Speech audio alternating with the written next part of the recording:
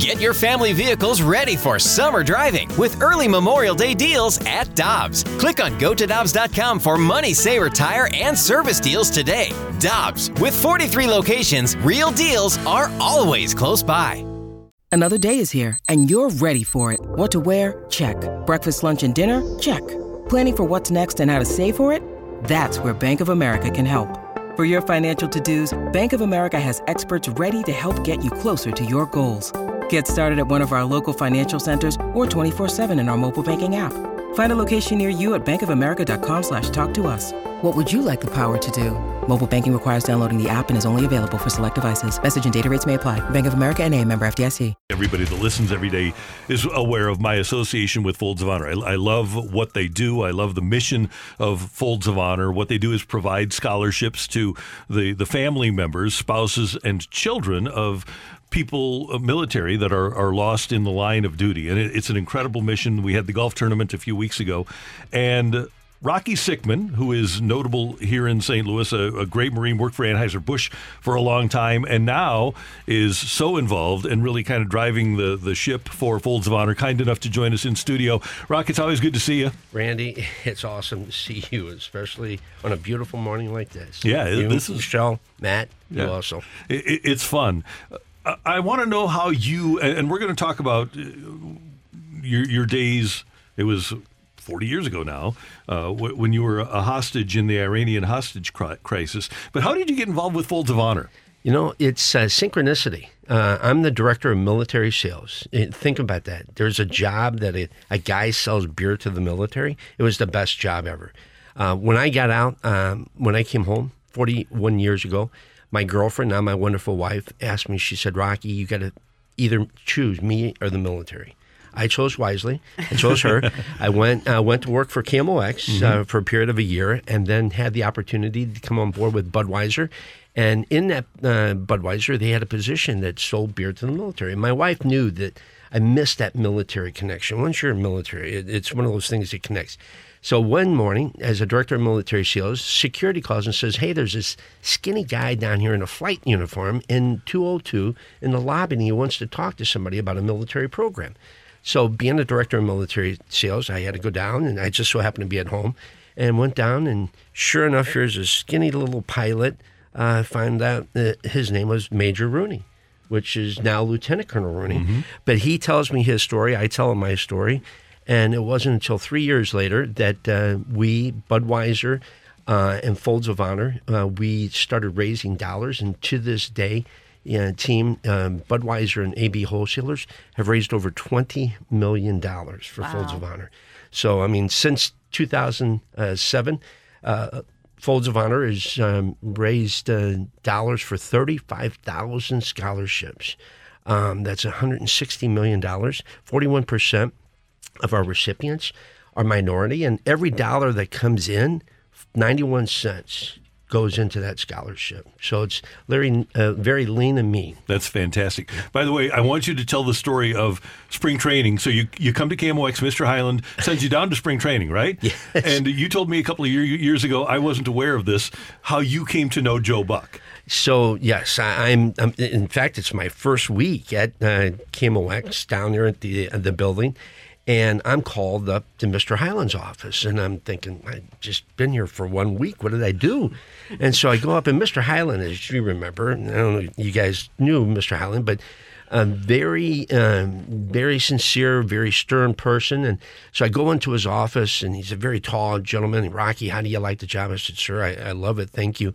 And he goes, sit down. We got something for you. And all of a sudden, he pushes the old buttons. This is 1981. Pushed the button and says, yeah, send Jack in. I'm sitting there, Jack Buck. And all of a sudden the door opens up and I look around and sure enough, here's Jack Buck. Because I was a little kid growing up in Krakow, Missouri with a little transistor radio underneath my pillow with a wire and listening to baseball games. I mean, with Jack Buck and Mike Shannon. And so all of a sudden he goes, now, Rocky, sit down. Mike, sit down. Or Jack, sit down. So, Rocky, on behalf of CBS and Budweiser, because Budweiser owns the Cardinals, we're going to send you down to spring training, and Mr. Buck is going to be your host. So, for a week, Mr. Buck woke us up in the morning, got us breakfast, took us to the game. I sat up in the booth with Mr. Buck, and Jack Buck and Mike Shannon. And at night, we would go out. But my little brother had to stay behind because he was underage. And so who was with him but Joe Buck? And so to this day, whenever I see Joe, he always asks, how's your little brother Kurt doing? So it was the best time. And he goes, Rocky, it's not over. You're going to throw in the first pitch, 1981. So I come home. And again, you guys, being held hostage for 441 days, 444 days. It's one of those things that the only thing you had were positive memories of growing up, and sports were everything, the Cardinals and football and everything. And so coming home, they found out that I loved baseball. And so I got to throw in the first pitch after being with Jack Buck, Mike Shannon, and I'm behind Gussie Busch on the Clydesdales. And so I go around Busch Stadium, which my dad built in 1966, I think it was. He laid concrete. And so we all got into a station wagon back in 1966. There were 7 of us in the station wagon. We went down because he got free tickets. Anyway, long story short, we go around the stadium, 1981. I get off out of my convertible. I'm starting to walk out, and all of a sudden, Mr. Busch, Gussie Busch, he's on home plate, goes, now, Rocky, come here, Rocky, I got something for you. And so I'm thinking, you got something for me. So I go up to home plate, and the whole stadium's packed, and he goes, Rocky, on behalf of Bowie Kuhn, the commissioner of baseball, I'd like to present you this lifetime membership baseball pass, which was a gold pass that was given to all 52 of the hostages. So I still have it. And Marty Hendon, back in the days, he used to be there, and he was my guy. And so I haven't used it because I've been traveling so much all over the country. And so, but one of these days when I retire, I will hopefully use that. But yeah, great memories of those guys. Yeah, you need to utilize that, Rocky. That seems like the golden ticket. You need to utilize that. Well, I want to talk about your military experience and your military career. You were just sharing with us before we came on the air that you joined right out of high school. What was it about the allure of the military that made you want to get involved? My parents, Michelle, they taught me 3 things. Love of family, love of faith, and love of country. There wasn't a time we grew up in Crocodile, Missouri, which was population 50 at that time. I always said, and Washington and Union were on each side of us. In Washington, my parents were always in the American Legion. And so whenever there was a parade, we would be in a parade holding the American flag. I got to raise the flag at St. Gertrude's, Catholic school, Washington High School. And so it was one of those things. And so I was captain my senior year of football, and my coach was looking for a scholarship, small school. And instead, I just decided, you know what? I want to see the world. I know that there's more out. I mean, if you had a hot date, you would drive into St. Louis and go to Red Lobster. That was a big date. Great roles. Yeah. And so anyway, sure enough, I joined the military. My mother could not believe it. But it was about my father served in the Army. My brother served during Vietnam. And so I wanted to serve. But I also wanted to see the world, and the world I did see.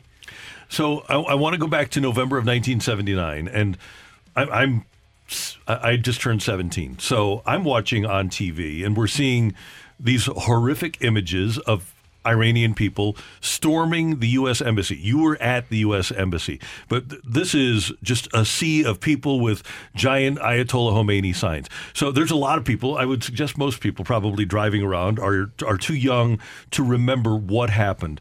Give us your perspective, because all we saw was the TV images. Give us your perspective of that day when the embassy was taken over by the Iranians. Yeah, and again, at that point in time, I wanted to see the world, but I wanted to be a Marine security guard, which was a very elite duty. In fact, I went by Quantico yesterday, where I graduated in 1979. And so I get to Tehran, and we had heard that the Shah had fled the country. He was the dictator up to January of 1979. And so a new president, would you say, Ayatollah Khomeini, a religious leader from France, came into power, from exile. And so the Shah was allowed into the United States 2 weeks prior to November 4th. We had alerted the State Department, if you allow the Shah in, one of 3 things is going to happen. And sure enough, during President Carter's meeting weeks earlier, he said, what are you going to do to his staff? What are you going to do if we allow the Shah in and the Iranians take our people hostage? And sadly enough, 2 weeks later, that's what happened. we used to have 20,000 Americans there, Randy, up to January of 1979. When I got there, we had 65 Americans. And as an American embassy, that territory, it was a 23-acre compound. It's American soil. And the outside perimeter is guarded by the host government. That morning, and I got pictures, and you can get pictures off the internet, pictures of people coming over the wall. And I'll never forget, I was 30 yards away when, those chants of death to America, and all of a sudden, they were going on for 2 weeks prior. I'm walking into the motor pool gate, my walkie-talkie, recall, look at the front gate, and they're coming over. Back then, I could run pretty fast because we carried no weapons. Our weapons were in the chancery. The Marines did not provide security to the grounds. They provided to the building and to the ambassador. So we got back. There was nobody at that front gate on the morning of November 4th, 1970. I will never forget that. We secured, out of 13 Marines, 7 Marines secured that American embassy for 4 hours waiting for the host government to come to provide protection. And I can tell you, the first thing I'll never forget is no security at the front gate. And the second thing I will never forget, and I will tell every American until I die, is they break through the basement window. And who do they bring in first?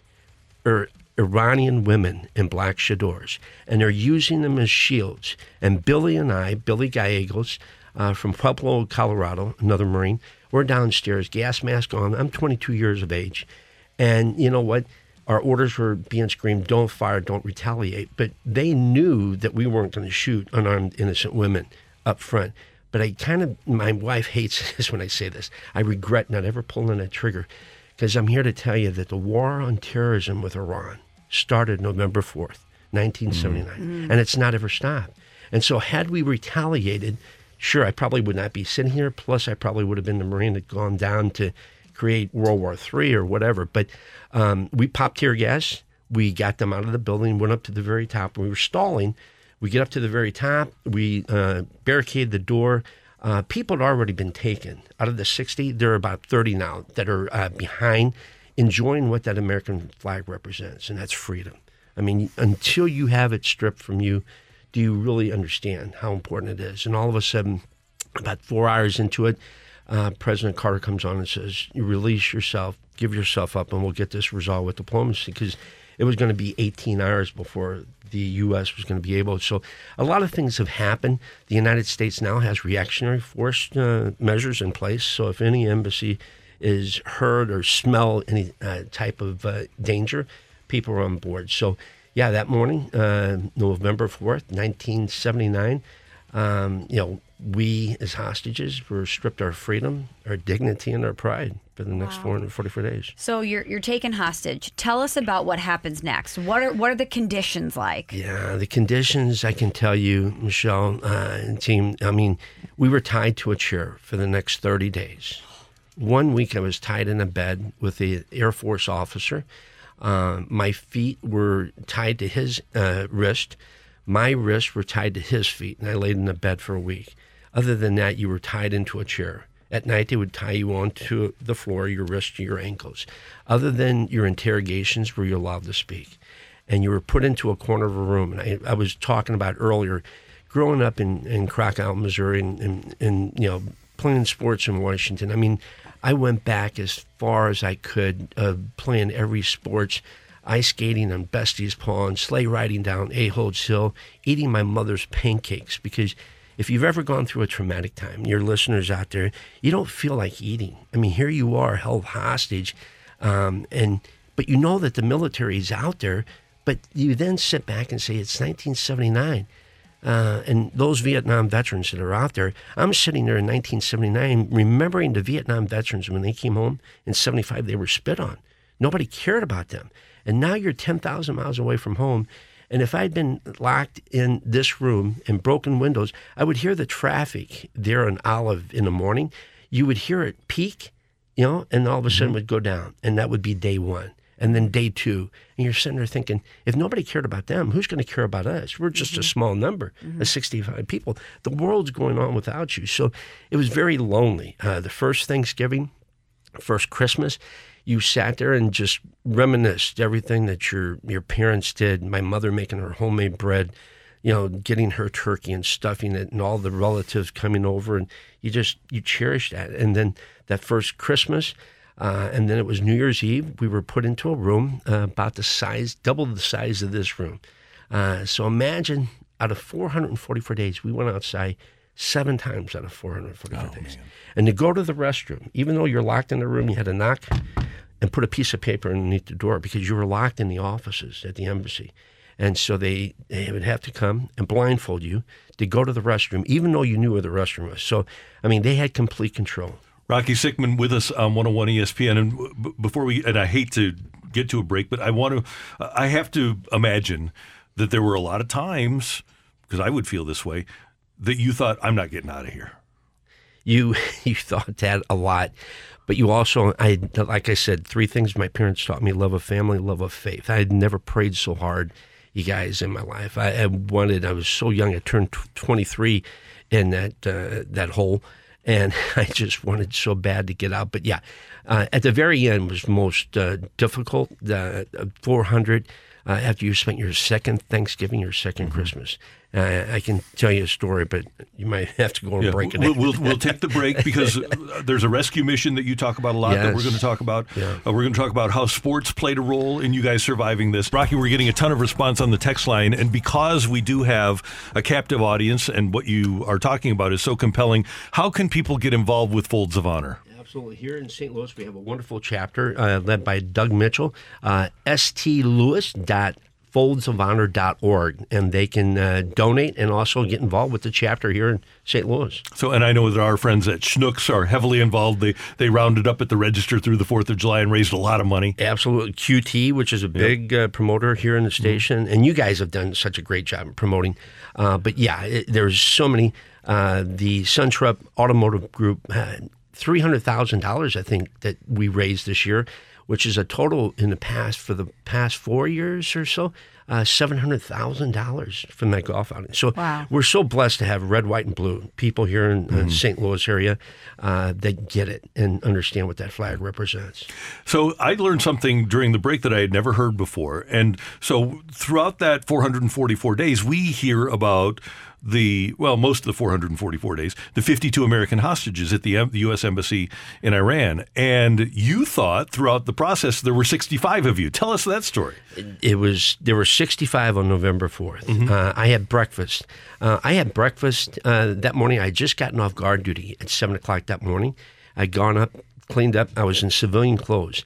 And I crossed the street, had breakfast in the restaurant there. And at my table were 3 of those individuals that were rescued by the Canadians that created the movie Argo. We had no idea that 4 hours later our life would be turned upside down. I go down to the Chancery, and obviously we're taken. But yeah, November 4th, 1979, I knew there were 65. 444 days later, that day comes that you had prayed for, you had cried for, you had hoped for. And they came into our room. They blindfolded us.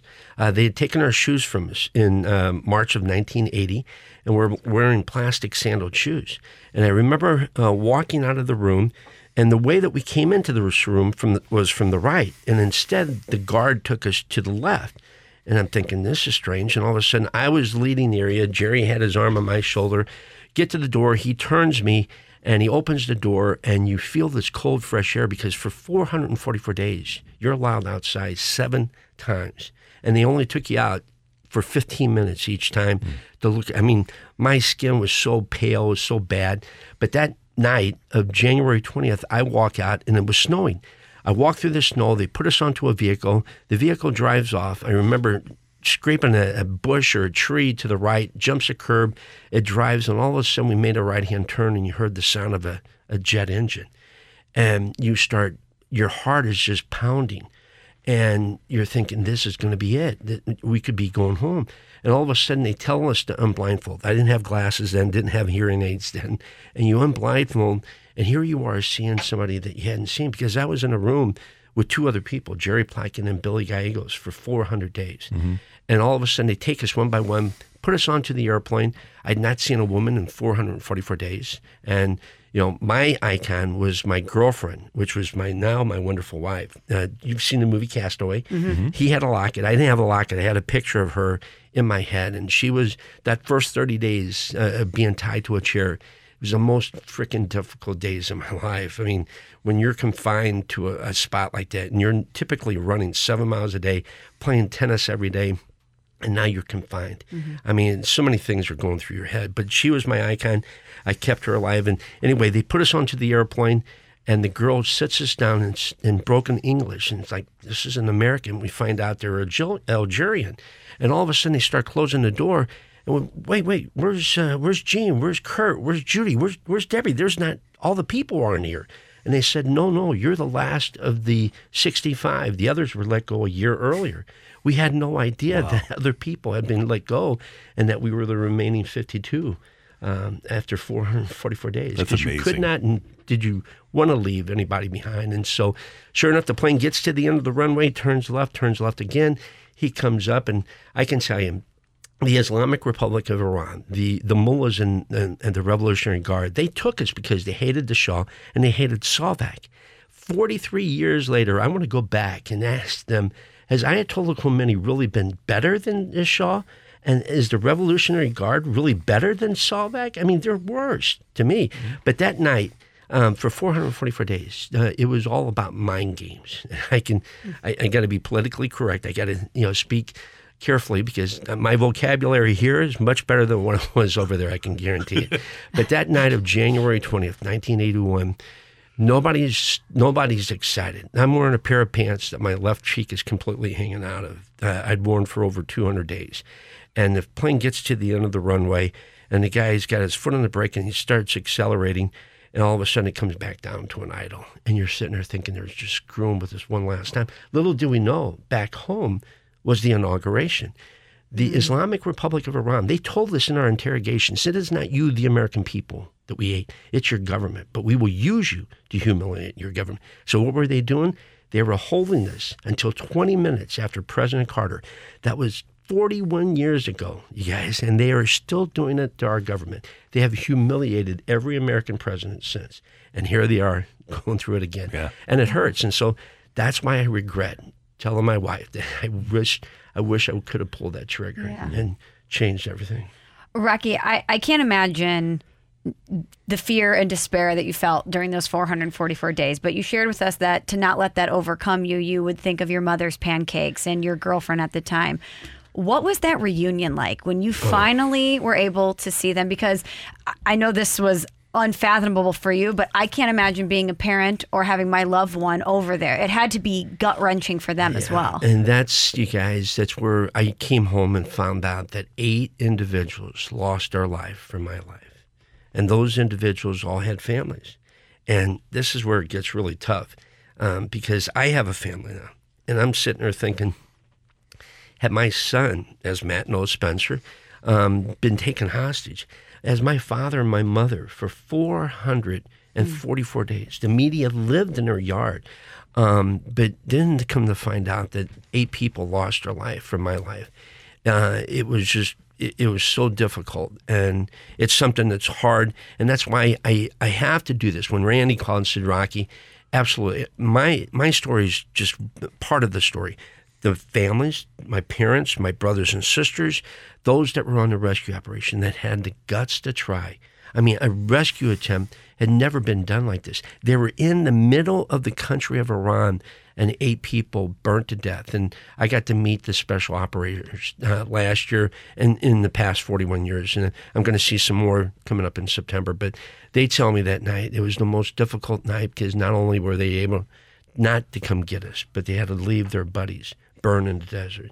And so, you guys, there's so much trauma. And by the way, whenever I refer to Rocky as a hero, you always say, no, those 8 guys, those are the heroes. Absolutely. Yeah. Those guys and those individuals that were on the rescue operation that had the guts to try, they were the heroes. Okay. So set the scene for us when you had the reunion with your family. Where were you? How did that happen? So I make my first phone call home when I get, so we flew, the plane finally took off, and I can tell you nobody was saying a word. You could just hear the sound.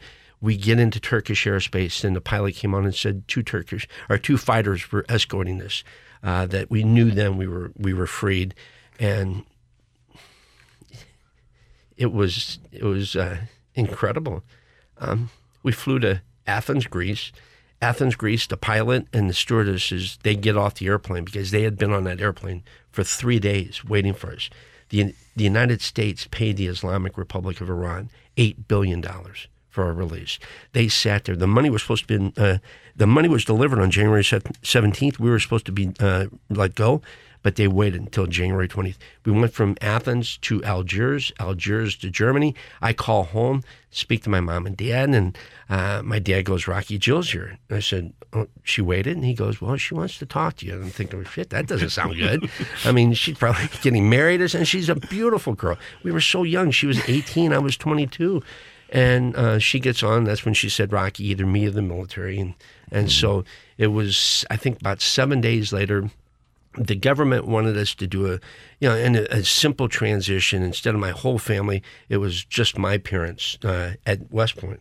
And that's why I love to go to West Point to this day, to the Army, Navy, or the Army games, to see that it's a beautiful location.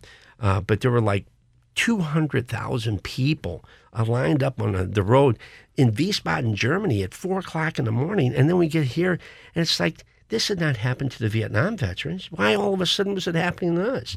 And so we went from West Point, after seeing my mom and dad, back into Andrews Air Force Base. And there's a video, Michelle, of Jill running up to me at the airport online somewhere. There's so much information out there. But yeah, that was a reunion that, came together. And, my parents had passed away 13 years ago, I think it's been. And so it's one of those things that you just thank goodness that they gave me that upbringing of, love of family, love of faith, and love of country. Rocky, I want to get 2 1-minute answers from you. Number one, talk about the significance of the Sporting News, at that time, the St. Louis-based Sporting News, for you in captivity. Yeah, so again, we received no information. I can tell you, if you can imagine being locked in this room and you hear the guard out there listening to BBC, because that's what they listen to, you would sit there and you would put your ear down so far to try to hear information. So the only thing they gave us was Sporting News information. So we're put into Evin prison after we find out, well, we didn't find out that there had been a rescue operation until after. But one day of April, they came running into our room, and whenever that door opened, you jumped because you didn't know if they were going to come in and start shooting or what. They came in, handcuffed us, put us into a vehicle, and they drove us from the night of April 25th because they found the charred bodies and the CH-53 still standing in the desert. And so they thought the United States was coming to get us. So they left us from there to Isfahan to Shiraz. We didn't know those locations until we had been there. They told us where we were, brought us back and put us in Evin prison. And it's October, and all of a sudden we're reading the Sporting News magazine. And out of one sentence, due to the death of the Shah of Iran. It's like, whoa, you guys, are you seeing what I'm seeing? Because the whole reason why we were there was because they wanted the Shah. He's dead. And all of a sudden we went to the door and we pounded on the door, and the guard came and said, gee, what? The Shah's dead. Why are we here? No, we do not believe he's dead. We could not see his body. So I can tell you at that point in time, second Thanksgiving, second Christmas, it got to the point, you guys, whenever you would go to the restroom, you really didn't care anymore.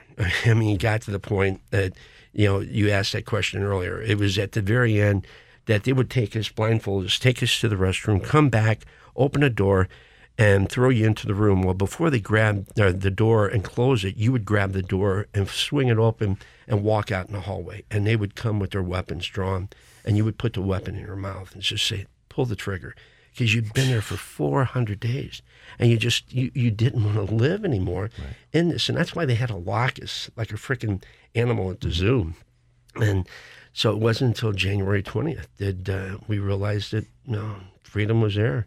And then the other one, sports-wise, and there's a documentary about this, an L.A. Times writer got Alex a recording. Payne. Yeah. Alex Payne, Alex Payne. Supposedly, and again, I know this after coming home, that this guy, he remained over there, and he recorded the Super Bowl. And so he had begged the guards, and there were some good guards. And I mean, the Iranian people are wonderful people. The mullahs are the thugs in the Revolutionary Guard. But the guards would come in and say, here, and they had it was cassette tape, and they would play it. And you could hear they didn't play the national anthem, of course, and want that. But they played the 1980 Super Bowl. Wow. So that was Steelers Rams, I believe. Steelers LA Rams? Because it was in LA Times writer, and yes. I think that was it. He got the LA broadcast, right? Yeah, and I can tell you that it was one of those things that you cherish that moment. Brings you back home. Oh my gosh, right? Yeah, because I mean, all my memories of growing up, that's as you sat there by yourself. That was the only thing that kept you glued together, were your positive memories of growing up. Yeah. So we're going to take one final break here. Michelle has another question. I have one more, and then Rocky Sickman, kind enough to join us for this hour with amazing memories of his days as a hostage. We are honored by the presence of Rocky Sickman in studio for this hour, and so you get the plane ride home. You wind up in Germany. You wind up back in America, and then you wind up back in St. Louis. And I do vividly remember the images, Rocky, of your trek once you got from Lambert back to Krakow, Missouri. What are your memories of that trip back? I'll never forget boarding Ozark Airlines, if you remember that airline. They had painted a yellow ribbon around the fuselage of the airplane so that I could fly home. I fly home, did a flyby around the tower. They had a yellow ribbon. I mean, all these things, the only thing I wanted to do was get home and eat my mom's homemade bread and just relax. But we land, and there were thousands of people. And of course, a lot of those people were my cousins. At my wedding, my wife and I, 41 years ago, we invited 850 people. 750 people showed. Wow. But a lot of them were relatives. We went across the street, and they said, Rocky, you have a press conference. I said, what's that? Press conference. What do I do? And so, no, I'm serious. I was thrown into this. Yeah. The whole area, the ballroom was full of press, and so it started, then, and then I boarded a Mid-America bus, I believe it was, from Marriott, and drove all the way out, and all the way from Lambert Airport all the way out 80-some miles to Krakow, Missouri. There were people lined up.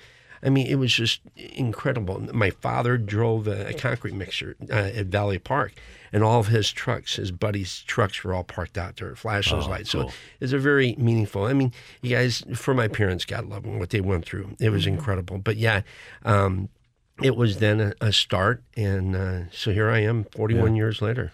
Amazing. Well, Rocky, last question for me. We hear this a lot from the men and women who courageously serve and protect our country, that when you go through an experience that's traumatic, there's after effects there. It's not as if I'm no longer a hostage anymore, the chapter is closed. That experience doesn't leave you. No. So once all of the hustle and bustle of the return and the big he's back, there's a press conference, what was that transition period like back to American life after the dust had settled? It's never changed, Michelle. You're right. It doesn't, and especially after you're hearing stories of 8 people giving their life for their life, it's like that's my mission. When I feel like you have only a couple hours of sleep, and you think back of those guys that flew through the night of April 24th, the land in the desert, in the morning of April 25th to come get me.